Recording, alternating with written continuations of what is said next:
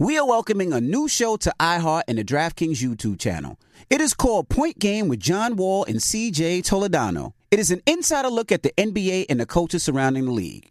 Every week, the 5-time All-Star and the number one pick in the 2010 NBA Draft, John Wall, will give his unique perspective on hot topics in the league and tell the best behind-the-scenes stories from his time in the NBA. So check out Point Game with John Wall and CJ Toledano on the iHeartRadio app, the DraftKings YouTube channel, or wherever you listen to podcasts.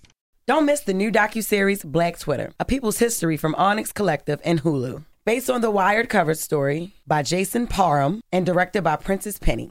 Executive producer of Insecure, Black Twitter. A People's History tells the story of how Black voices found a new home online and blossomed into a force for change, while laying down some hilarious tweets along the way. If you were there for Meet Me in Temecula or Thanksgiving Clapback, you need to see this series. If you weren't there, time to dive in. Watch how Black Lives Matter grew and gained force because of the voices on Black Twitter, bringing these issues to the forefront like never before.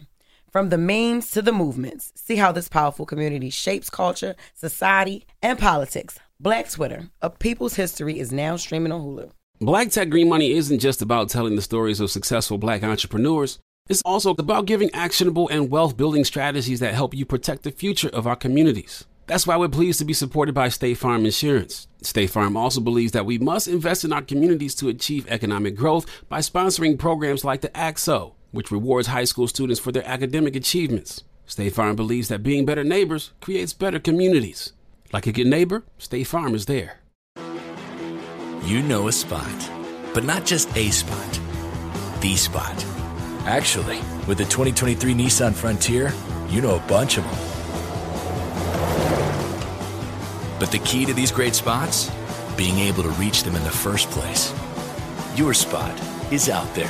Find your Frontier in the 2023 Nissan Frontier with standard 310 horsepower, advanced tech, and 281 pound-feet of torque. AT&T connects an ode to podcasts. Connect the alarm. Change the podcast you stream. Connect the snooze. 10 more minutes to dream.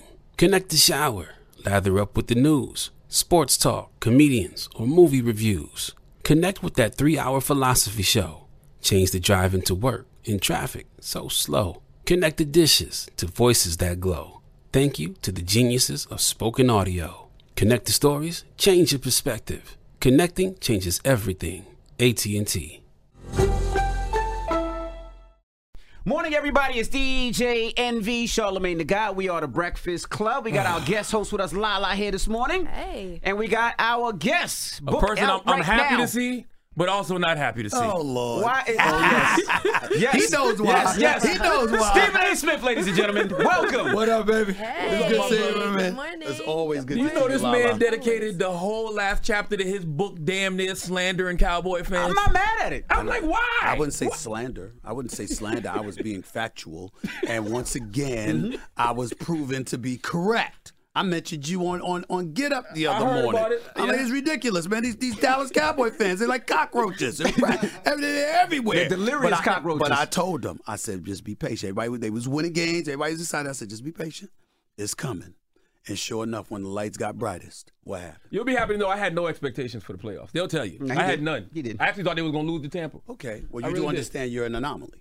You're an aberration. I'm learning. Most Cowboy fans. You're learning. I'm learning to be emotionally you're- disconnected. That's what you from my have to Cowboys. do. You have to do because they're going to break your heart, bro. That's right. That's what the Knicks do to me. That's what the Cowboys going to do to you. That's right. Now, we can talk about sports all day, but you got a book out. No, Yeah, man. an amazing book, by Thank the way. you. Now, Thank you bro. go into your life about this book. Usually, you don't talk about your personal life at all. I We don't. never hear about your personal I don't life. ever hear about your Some of these personal stories life. that I've been hearing, I was like, really? I had no idea. So why did you decide to go so in depth about your personal Well, life? first of all, the seat that I sit in every day doing First Take on ESPN, I pride myself in not character assassinating people. I talk about what you do, not who you are.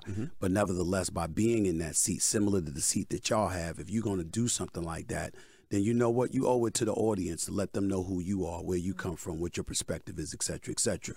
And I got to give both of y'all props, actually all three of y'all props, because all of y'all have been authors. And the fact of the matter is the kind of limelight that y'all have been in, the seat that y'all sit in, when you start writing about something, you ultimately feel an obligation to let people know who you are, what you're all about, what your perspectives are. And so to me, to see people do that I knew that if I was going to write a book, there was only one way I could go about doing it. It ain't some damn sports book. It's got to be about me, who I am, how I think, why I came to be, how I am, the way that I think, et cetera, et cetera. I thought I owed that to the audience, and the only reason I hesitated once I got let go by ESPN in 2009, in 2011, people were coming to me to write a book, and I knew I wanted it to be about my life, et cetera, et cetera. And my mother at the time, who had just gotten diagnosed with cancer, one that she lost in 2017, God rest her soul, she made me swear, you will never write this book while I'm alive. I understand why after reading it, because I'm sure it had to do with your relationship with your father. Yes. Which I felt like that's exactly why. Yeah, you addressed the topic most men don't discuss enough, and that is our relationship with our fathers. How difficult was it to explore that topic? It was hard. And the reason why it was hard, it wasn't the writing process, it was the editing process, which y'all all know. You write it, but they look at it, the editing process. And so when they're editing, it's calling upon you to revisit and revisit over and over and over again. And I didn't wait until a book was finished to show it to my sisters. I got 4 older sisters. And I didn't wait until the book was finished. When I wrote those specific chapters, I sent it to them. And they didn't talk to me for 2 weeks. Really? And I thought they were originally upset. They weren't upset. They were just saying, we had buried these memories a long time ago. And you brought them back up. And they said, you brought it back up. We ain't knocking you for it. We understand. But it just hurt a lot to revisit some of those experiences because we had buried them for the longest time. And the details that you had, they couldn't believe that I remembered because I reminded them. And they were like, yeah, you never this forget happened, those. this happened, that happened. Yeah, my dad is no hero? Yeah. My dad, he wasn't. I feel like the things you said about him in the book are the things you wanted to say about him at his funeral. Yeah, that's accurate. Yeah. I told him to his face. I didn't say anything in the book that I didn't tell him to his face. Okay. So let me be clear about that. In 2018, he passed away 14 months after my mother passed away. And when he passed away, I called my sister Carmen the morning of his funeral. And they had mapped out the funeral and, the pastor was going to give the sermon. He was going to eulogize him, all this stuff. And I said, I'm doing the eulogy. And Carmen was like, God, no. Steve, please. Please, Steve, don't do this. Don't do this. She said, what are you going to say? I said, you'll find out when you get to the funeral. And she's like, Steve, don't do this. What will mommy want? What will mommy want? You know what mommy would say? I said, I got it. And I was going to go in. And I was going to literally say everything that you see in the book.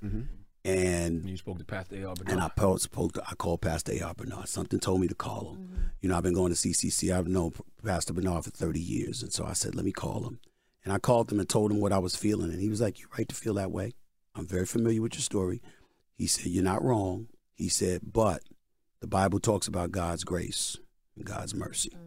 And he said, and you might want to think about that before you decide to speak your truth. And when I eulogized my father, I went up on the stage after everybody gave all the plaudables, all the nice things, the pleasantries they had to say about him. And I walked up and the first words out of my mouth was, that's y'all memories of him. Memories of my family, we have an entirely different story. And I saw my cousin Derek keel over like, oh no, please. And I saw my brother-in-law, was like, oh Lord, he's about to go in. And I saw neighbors that were in the audience that I hadn't seen in years that just showed up for my dad's funeral. And they were like literally lip syncing to me, please don't do this. And I said, my father was not a good man. I said, but then I brought up my mother. I said, my mother knows nothing about sports. I'm Stephen A. I work for ESPN. The sports world knows who I am. My mother says EPSN, whatever it is. I don't know, but she didn't even know the letters. I said, but she knew what a home run was. She knew what a no-hitter was. She knew what a stolen base was. And she knew it because of him, because she loved my father so much that she knew baseball because of him. I said, so there evidently was something very special about him to have a woman like my mother. And then I talked about a lot of the happy moments that he gave us. And then I ended it by saying, at the end of the day, he's still my dad, and I love him. And I don't think I would have gotten to that point if it wasn't for A.R. Bernard. Wow. What made you change your perspective of how to talk about him for the book? Was it because you could add more context? You could add the full context? Because I could add the full context. And not only that, I owe it, if I'm going to write it, I didn't know it was going to be like 78 to 80,000 words, but I literally wrote 90,000 words. I wrote the book myself. And when no ghostwriter, it was me. I wrote this book. I did the audio.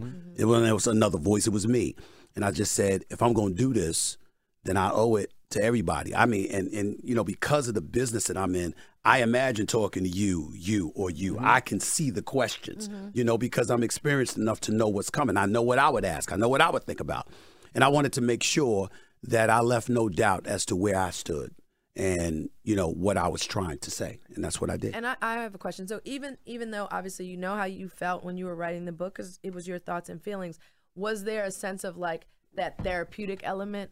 Like, you know, when people actually put the words on paper and write it down and read it and look at it, a lot of authors say like it's a form of therapy. It's like I finally got it out my head and on the paper. Possibly so. I'm not saying that I didn't feel that way, but there was a bigger emotion coming from it, Lala. I you know, when my mother passed away, I was a mama's boy. I loved her dearly. We were very tight, and I was devastated for a long time.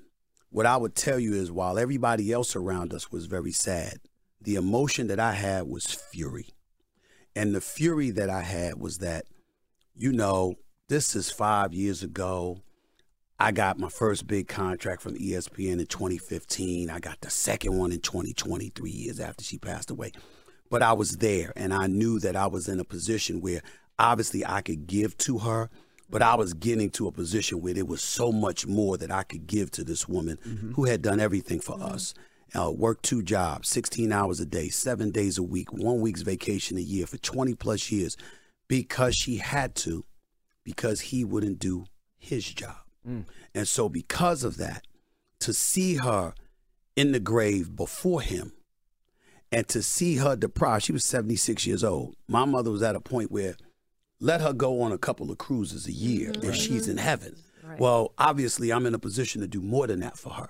And so for me, for her to pass away, I was furious. So when it came time for his funeral, it just galled me, the thought of everyone showing up to celebrate someone who had taken so much away from her. He took away from us too, but that's all right. Stuff happens. Nobody's perfect. Mistakes do happen. But when it came to my mother, it's a different kind of animal. You can make mistakes in life and a relationship and fall apart. I'm man enough to say, okay, that's y'all business. As long as you ain't put your hands on my mother, we good. That's y'all business.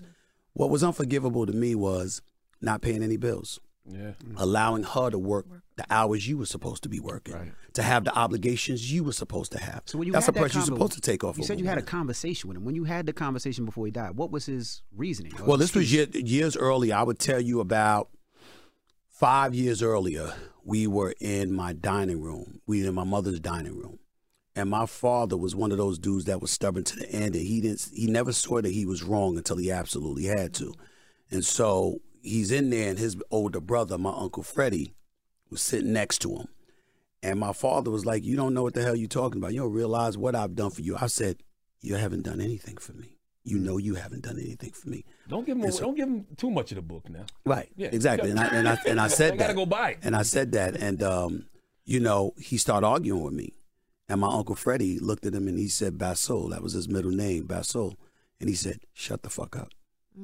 He said, this is Stephen. He's a journalist for a living. You know he knows what you have and have not done, chapter and verse. You have no shot. Just be quiet. And my father just sat back and just took it, and I just left it alone from there. You know, I think the relationship with your father is the most important part of the book because it opens up so much other stuff. Like you talk about how watching your father and your mother's relationship made you never want to get married. Yeah. And you talked about things in the book I didn't know. I didn't know you had 2 baby mamas. How's Disney gonna feel about that? Well, well, first of all, I don't expect them to like it because it's the one thing that my mother was ashamed of. Of my entire life. I've been on this earth 55 years. She passed away when I was 49 going on my 50th birthday.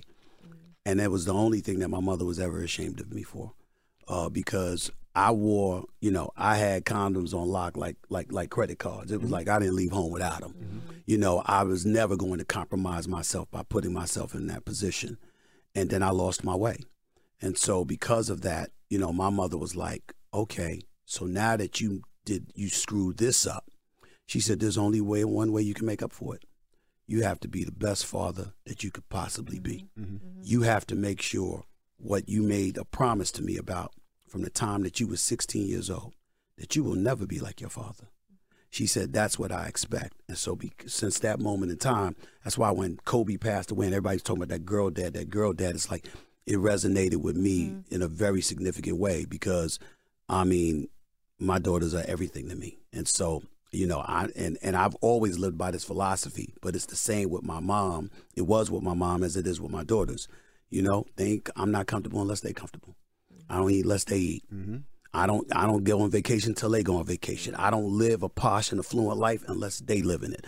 I make sure that they're taken care of first. And the thing that I shamed her with is also the things that I've made her very proud about. She was very proud of the father that I am, and I'm very proud of the father that I strive to be. It's a never-ending process. I am not looking forward to growing older with 2 daughters, thinking about the man I once was before I became a daddy, you know, praying and hoping that they don't run in to a young Stephen A. You know, I'm definitely that dude, but I'm also very, very happy and very proud of the father I am, and having 2 beautiful daughters has made me a much better man and a much better human being and far, far, far more compassionate than I ever thought I'd be. And I know we don't got much time because you got to get to go down and do First Take. But it's so much. Did Skip ever get in trouble for anything he said on First Take? Because you talk about the times you First Take or his First show. Take. You on First Take because you talk about the times that you got in trouble on First Take, and I'm like, well, Skip had crazy opinions too, and the opinions you had weren't necessarily like suspension worthy and stuff. I never recall Skip getting in trouble. Wow. Ever, in terms of a suspension or anything like that. When I got suspended, I was furious. I did not believe I deserved it. I was pissed off to the highest degree because I just thought that, you know, it was made into something that it wasn't. And so for me, whatever my opinions are, I don't mind anybody coming at me about that. This is what we feel about what you said.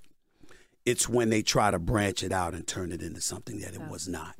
That's what pisses me off, because what happens is when you have Disney, and I'm not knocking Disney for this at all. Listen, man, we got stockholders, we got shareholders. You got people to appease. And so you got to pay attention to everybody. You ain't after black, white, Hispanic appeal. You have to mass appeal. You want it all. And so as a result of that, you have to pay attention to everything and everybody.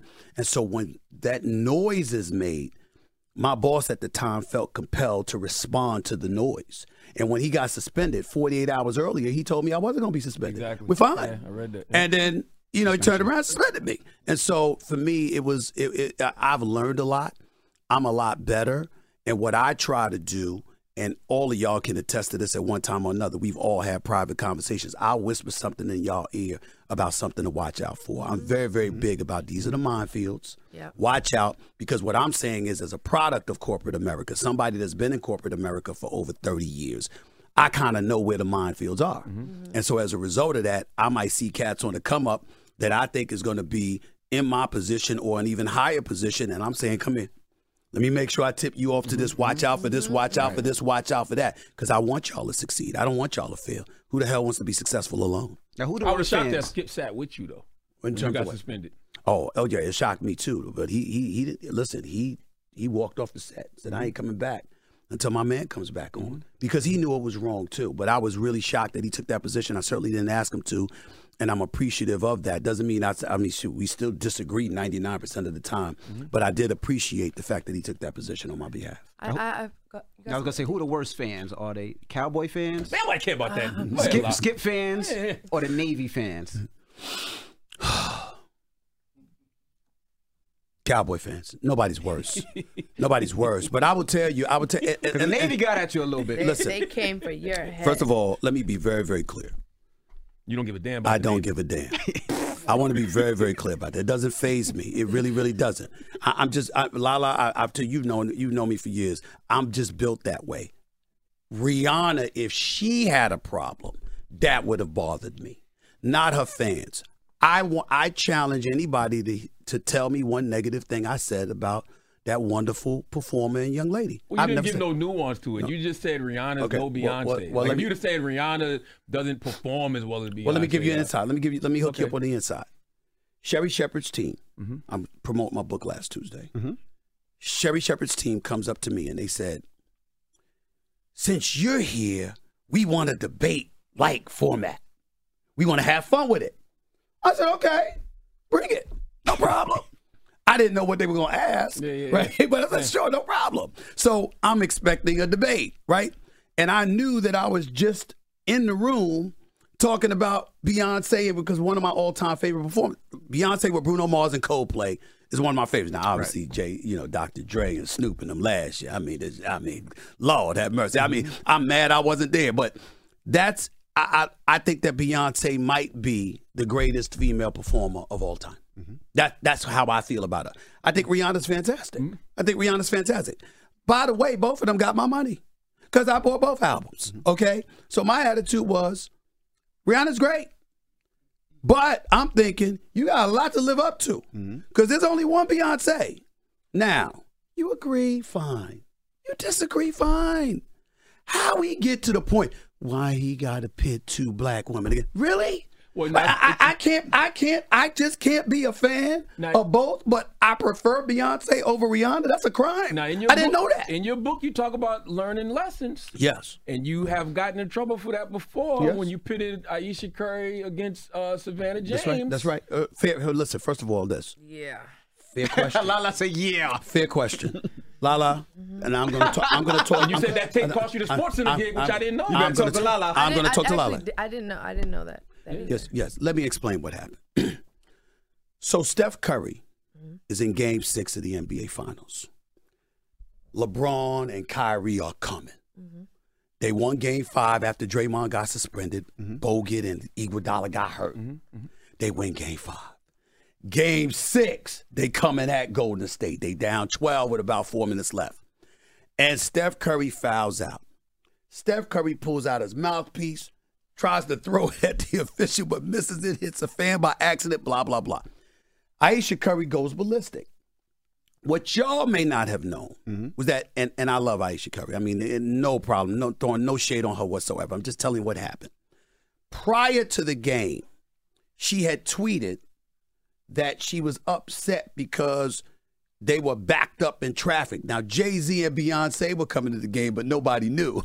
So the Cleveland Arena, the Gundam, whatever it was, right, the Quickest Loans Arena, they held up the traffic. So she was mad about that and was talking about how the wives and the family of the players for Golden State would be an inconvenience. She complained something else about the officiating, blah, blah, blah. Wow, now you're putting Ayesha versus Beyonce? No. Wow, Steven. How you see that? You're so crazy, man. Stop, man. So what happened is that she did that, and then she went off after Steph Curry, fouled out all of that other stuff. What I said was, you are representing your man at that particular moment in time. Anything that you do, it's not you. It's the wife of him. And so because of that, you have to guard yourself and be careful. Skip comes back at me and says, oh, please, what are you talking about? Blah, blah, blah, blah. And I'm jumping in like, wait a minute. You will get on LeBron about anything. Yeah. How all of a sudden this escapes you? You know what I'm saying? So that's how the whole Savannah Ayesha thing came up, because what I was saying was, if this were LeBron, you would have found an excuse to jump on him. And we all know that Savannah is phenomenal. So what are you talking about? That's all I was saying. My regret was, at the same time, I didn't say, you are Hillary Rodham Clinton. Bill Clinton, you cannot get yourself into some nonsense because she's running for the president. You understand? You can't be out there messing up, because it's going to bring attention to her while she's trying to win the presidency. I didn't bring that up because I wasn't thinking about that in the moment, but I'm only bringing that up as an example that I should have mentioned because I wasn't trying to make it an agenda thing. I'm saying if Lala is in a public position, if you are in a public situation in the moment and there's a tension that your spouse or your significant other could potentially bring to you that could make it detrimental to what you're trying to accomplish, they can't get in the way of that. That's all I was trying to say. Wow, you've been in that position. I've been in that position. The thing is that also nobody in this room has been married to an NBA player before. Day in and day out, you're hearing about things that are going on. You're getting vented to about everything. you have emotions, you act off emotions sometimes. So every night you're hearing about this, whatever's being said, and it's just building up, and you get protective, and then something just sets you off, and you want to say something because you realize your spouse has continuously taken the high road. I said earlier, I remember a time, we talked about it before you came, when I think I tweeted something at Skip Bayless, because I was like, yo, enough with the mellow slander every single day, and he's not saying anything, and I'm just like, this is enough, because now it's affecting the household, it's affecting the mood, it's so it becomes a bigger thing that it's like, somebody got to say something. Now, is it a right time and place for those things? Of course, but when you care about somebody, when you're protective, and when you're competitive, we're all competitors, and you act off emotion, you say things that might not be the right time, the right place, but at that time, you're not thinking like that. That's absolutely true, and my point is that I didn't blame Ayesha Curry for anything. You know, I was saying in that moment, you can't do that. I've never said a word about her prior to that, right? And so I said that. And when I said that, her response was, you pitting two black women against each other. And I was like, what? How we get to that? Well, so then you did, whether you realize it or not. Okay, fine. I didn't look at it that way. But that's fine. If you're saying that I did, okay, well then now I'll correct it. So what happens is I go back to the office, and a few days later, after the finals is over, and it's like a damn morgue. Executives are walking around, their head down. I'm like, what the hell happened? And they were like, man, what you did, it was bad.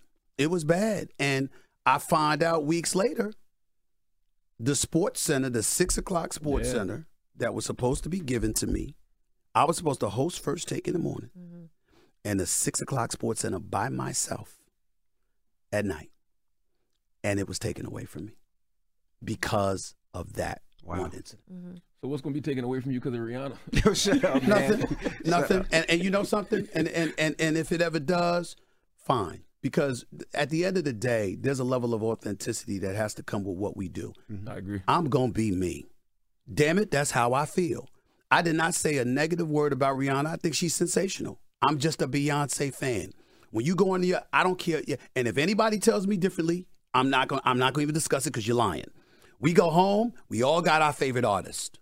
We all have our favorite actors and actresses. We all have, there's a particular show we like watching more than others. There's particular music we like listening to more than others. It doesn't mean that we don't like this person, or that person. It just means we have our favorites. That is not a crime. You just didn't explain the context on Sherry. There was no context to it. Well, I didn't know I would have to. How did I know this was going to happen? You got to remember, you live in this world. I'm doing sports. I didn't even know. Did you know that I didn't know about Navy until last week? Really? I had no clue. As soon as you said it, I knew what it was. Zero. But I didn't care about I didn't care about that. What I cared about, to be honest with you, the one concern that I had was right on this show when Angela Rye was talking about why are we pitting two black women against. I was like, oh my God, I'm glad I wasn't here that morning. Because I'm like, what the hell are you talking about? So if I sit up there and I say, listen, I'm not apologizing for this. For example, there's a lot of people that I like.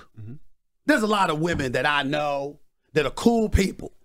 I don't like too many people more than I like Lala. Lala's always known that. I ain't apologizing for it to anybody. But if you say I like Lala more than, then it's now you now you listen, I'm not going to be able to say who he likes more than somebody else. I don't feel like it. No. If I sit up there and I say, you ugly, you got a stink attitude, I don't like you, that's different.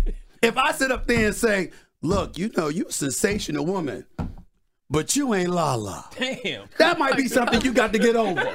You got to get over that. Oh my God. You know what I'm saying? I mean, listen, I'm not a lot of people. So what? So if somebody says, Stephen A., you ain't no Kendrick Perkins, which I love Perk, but that's not. So what? Yeah. That's your opinion. Yeah. Last time I checked, the check still comes. Yeah. I still got my job.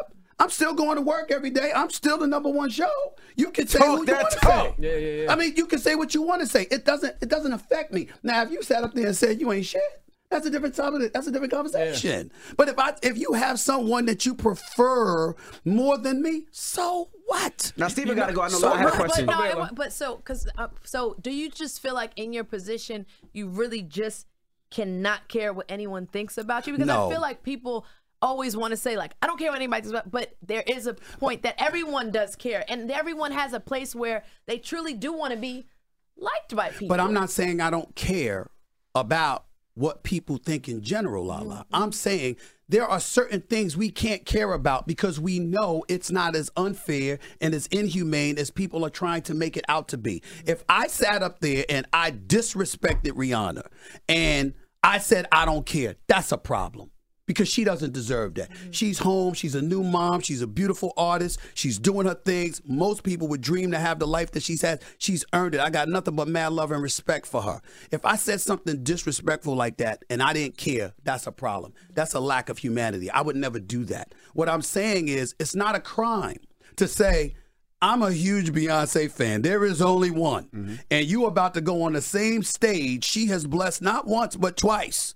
And there is a standard to live up to. Yeah. There's nothing wrong. You come on First Take. I'm sorry, y'all. There's a bar that's been set. I've said it. You come on Breakfast Club. There's a bar that's been set. Y'all said it. You do what the things, all the different things that you're doing with Power and now BMF. I'm seeing you. I'm watching what you're doing. You know, you continue to ascend. Well, damn it, everybody can't measure up to you. Now, that doesn't mean they're whack. It doesn't mean they're not gifted. It means they're not you. You got a line in the book. You got a line in the book that kind of sums that up. You say on First Take, we capitalize on the kind of polarization people supposedly abhor. What's the word? Abhor? I believe so. I'm trying to remember. I read it 11 times, but I'm just. But that's what that feels like, though. In terms of what? Like what you're discussing. Like it's the kind of polarization, people act like they don't like, but we do it all the time. But what I'm saying is this: you wake up and you pay attention. We all do it. You have a show. You know what's trending. You know what's newsworthy. You know what's percolating. And and not only that, you know who percolates. And so because of that, it determines what subject matter you're going to tackle because you're not doing the show for you. You're doing the show for the audience you're trying to reach. And I have an audience that has an expectation as it pertains to content. And so when we're talking about sports and it's me, there's a level of expectation that they have as it pertains to the issues I'm willing to tackle. I'm mindful and cognizant of that, and I operate accordingly. And when somebody questions that, I would remind them I've been number one for 11 years. Every month, every year for 11 years. So evidently, I kind of have an idea of what people want to see and hear. All right. I know you got to go. I got one more question Sure, because it ties into all of this. In the No Safety Net chapter, you talk about basically personalities who attack other personalities for things they say. Because you talk about, I think it was the Ray Rice scandal. And yes. Everybody got upset with what you said about that. And I feel the same way. I'm like, man, if you got a microphone in front of you, you're going to say something at some point that you're going to get backlash for. Yes. So I don't understand when I see other personalities like calling for other personalities to be fired. It's weak. Cancel. Yep. Yeah. What it is, and remember this, all three of y'all here, remember what I'm about to say. When you're winning, they always coming for you. Because unfortunately, particularly in this day and age, their definition of winning, the closest they can get to it, is knocking you off your perch instead of creating one for their own. It's inevitable. And it's just like when he used to call me Donkey of the Day and all of this other stuff, and people expected me to have a problem with him. When I first met you, what did I say? I had no problem with it whatsoever. You know what I'm saying? Because he didn't attack me. He attacked what I felt about a particular issue. I know the difference. They wanted to create that divide. You're not creating that because I'm going to root for y'all. And I want y'all to root for me. And I'm going to root for a whole bunch of brothers and sisters to make it. But in the same breath, you have to be real and authentic about what's going on in the moment that is going on. And do what you can to enlighten folks if you feel you have an enlightening point of view. That's what you do, and you let the chips fall where they may. People who don't win are real good about doing what you described.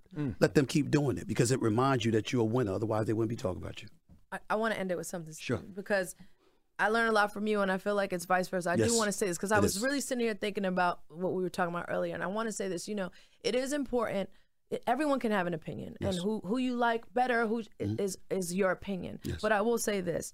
As a black woman, let's acknowledge and celebrate the fact that we have two amazing, talented black women who were able to do the halftime show at the Super Bowl. Absolutely. Outside of sports fans and players, the majority of people I know, that's the reason they watch the Super Bowl. Not for who's playing. They're watching for that halftime show. So let's acknowledge and uplift and applaud the fact that on such a huge forum, You had Beyonce, and now you have Rihanna. That's right. As a black woman, I'm proud of that. That's something that makes me proud. That doesn't take away from your opinion on who you like more or whatever. But at that moment, for me, it's about uplifting the fact that we need to celebrate that.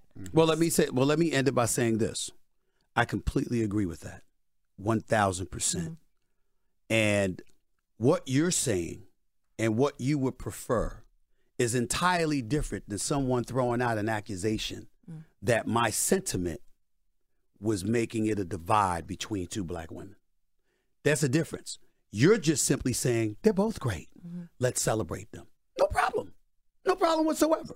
That's entirely different than... And understanding that they're both the reason that majority of people are even watching. That's right. You guys are watching for the sports aspect, and but majority of people are watching for that halftime But what show. happens is that when we question people's intent because they express something differently, what happens is then you then lose those folks that think like that, because they're like, oh, here they go with this. And I'm like, no.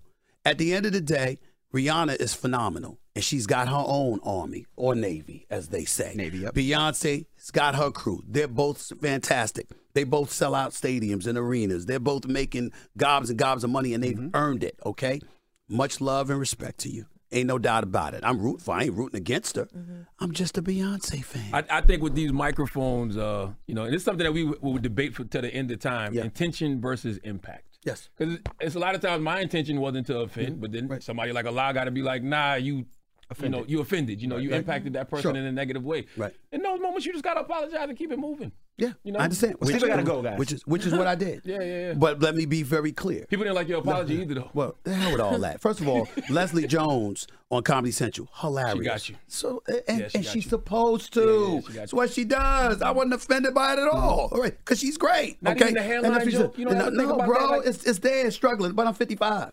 Yeah. It ain't like I'm 35 walking around with You ever this thought now. about doing the I'm 55. surgery? You know what? No. Amy got it. No, I did not have it. I do not I have it. might visit I here, have a Club for new Men. hair I might product, and I got something. I might visit here, Club for Men, because I don't think I'm Godzilla, but I ain't the most attractive dude in the world. But if my hairline move forward, I might have there might be hope for me. There might be hope for me. There might be hope for me. I got some Manala rice water drops for you. Okay. Does it work? You think it'll work? It works. It better work, Lala. Look at Charlamagne. It better work. Charlamagne gonna try it. Let me tell you something right now, because then they're gonna get on me for getting out as another sister. Because if it don't work, I'm blaming you, Lala. I'm blaming you right now. I'm just telling you right now. I'm blaming you. I'm blaming you, Lala. I'm telling you right now. Or not Rihanna beauty product. Didn't you recommend this for me? That's exactly what I'm gonna do. I'm telling you that right now. I appreciate y'all, Well, man. thank you so much. I just want to tell you one last thing. Yeah, man. We have a new studio. Okay. So now we have the option to go to you when we need some questions. So next season, the Cowboys start losing, and I need to go to you for some backup or some help. You mean like a Zoom call, like a something Zoom, like that? right to that camera. We could patch you right in. I got y'all. And you could just. I'm telling you I right got now. y'all. I got Cowboys y'all. going to the Super Bowl next year. I I'm telling you. I gotta go. I can't do it. I can't do it. I can't do it. It's the Breakfast Club. Good man. morning. Y'all ridiculous, man. Ridiculous. Top Thrill 2 is like no other course. 2 420-foot vertical speedways, 3 launches. All right, let's talk strategy. Copy that, driver. Go for maximum acceleration off the start. Roger that. You've got a short straightaway to push from 0 to 74 on the first vertical speedway. And what about the rollback? Rollback will set you up for an explosive reverse climb 420 feet in the sky so you reach 0 Gs in total weightlessness. 420 feet of straight-up speed. Let's get it. Top Thrill 2, the world's tallest and fastest triple-launch stratocoaster. Get your tickets at cedarpoint.com. Open a limited-time 11-month certificate at Kemba Financial Credit Union. At 5.25% APY, it's more than triple the national average, plus it's a safe and secure way to grow your money. Visit your local branch or kemba.org/cb for details. Offer expires May 31st, 2024. APY equals annual percentage yield. Restrictions apply. $500 minimum and $250,000 maximum deposit. Advantage status required. Comparison based on bank rate average. Federally insured by NCUA. I'm Katya Adler, host of The Global Story. Over the last 25 years, I've covered conflicts in the Middle East, political and economic crises in Europe, drug cartels in Mexico. Now I'm covering the stories behind the news all over the world in conversation with those who break it. Join me Monday to Friday to find out what's happening, why, and what it all means. Follow The Global Story from the BBC wherever you listen to podcasts. Step into the world of power, loyalty, and luck. I'm gonna make him an offer he can't refuse. With family, cannolis, and spins mean everything. Now, you wanna get mixed up in the family business. Introducing The Godfather at ChumbaCasino.com. Test your luck in the shadowy world of The Godfather slot. Someday, I will call upon you to do a service for me. Play The Godfather, now at ChumbaCasino.com. Welcome to the family. VGW Group. No purchase necessary. Void where prohibited by law. See terms and conditions. 18+. Xumo Play is your destination for endless entertainment. With a diverse lineup of 350+ live channels, movies, and full TV series, you'll easily find something to watch right away. And the best part? It's all free. Love music? Get lost in the 90s with iHeart 90s. Dance away with hip-hop beats and more on the iHeartRadio music channels. No logins, no signups, no accounts, no hassle. So what are you waiting for? Start streaming at play.xumo.com or download from the app and Google Play stores today. All you can stream with Xumo Play.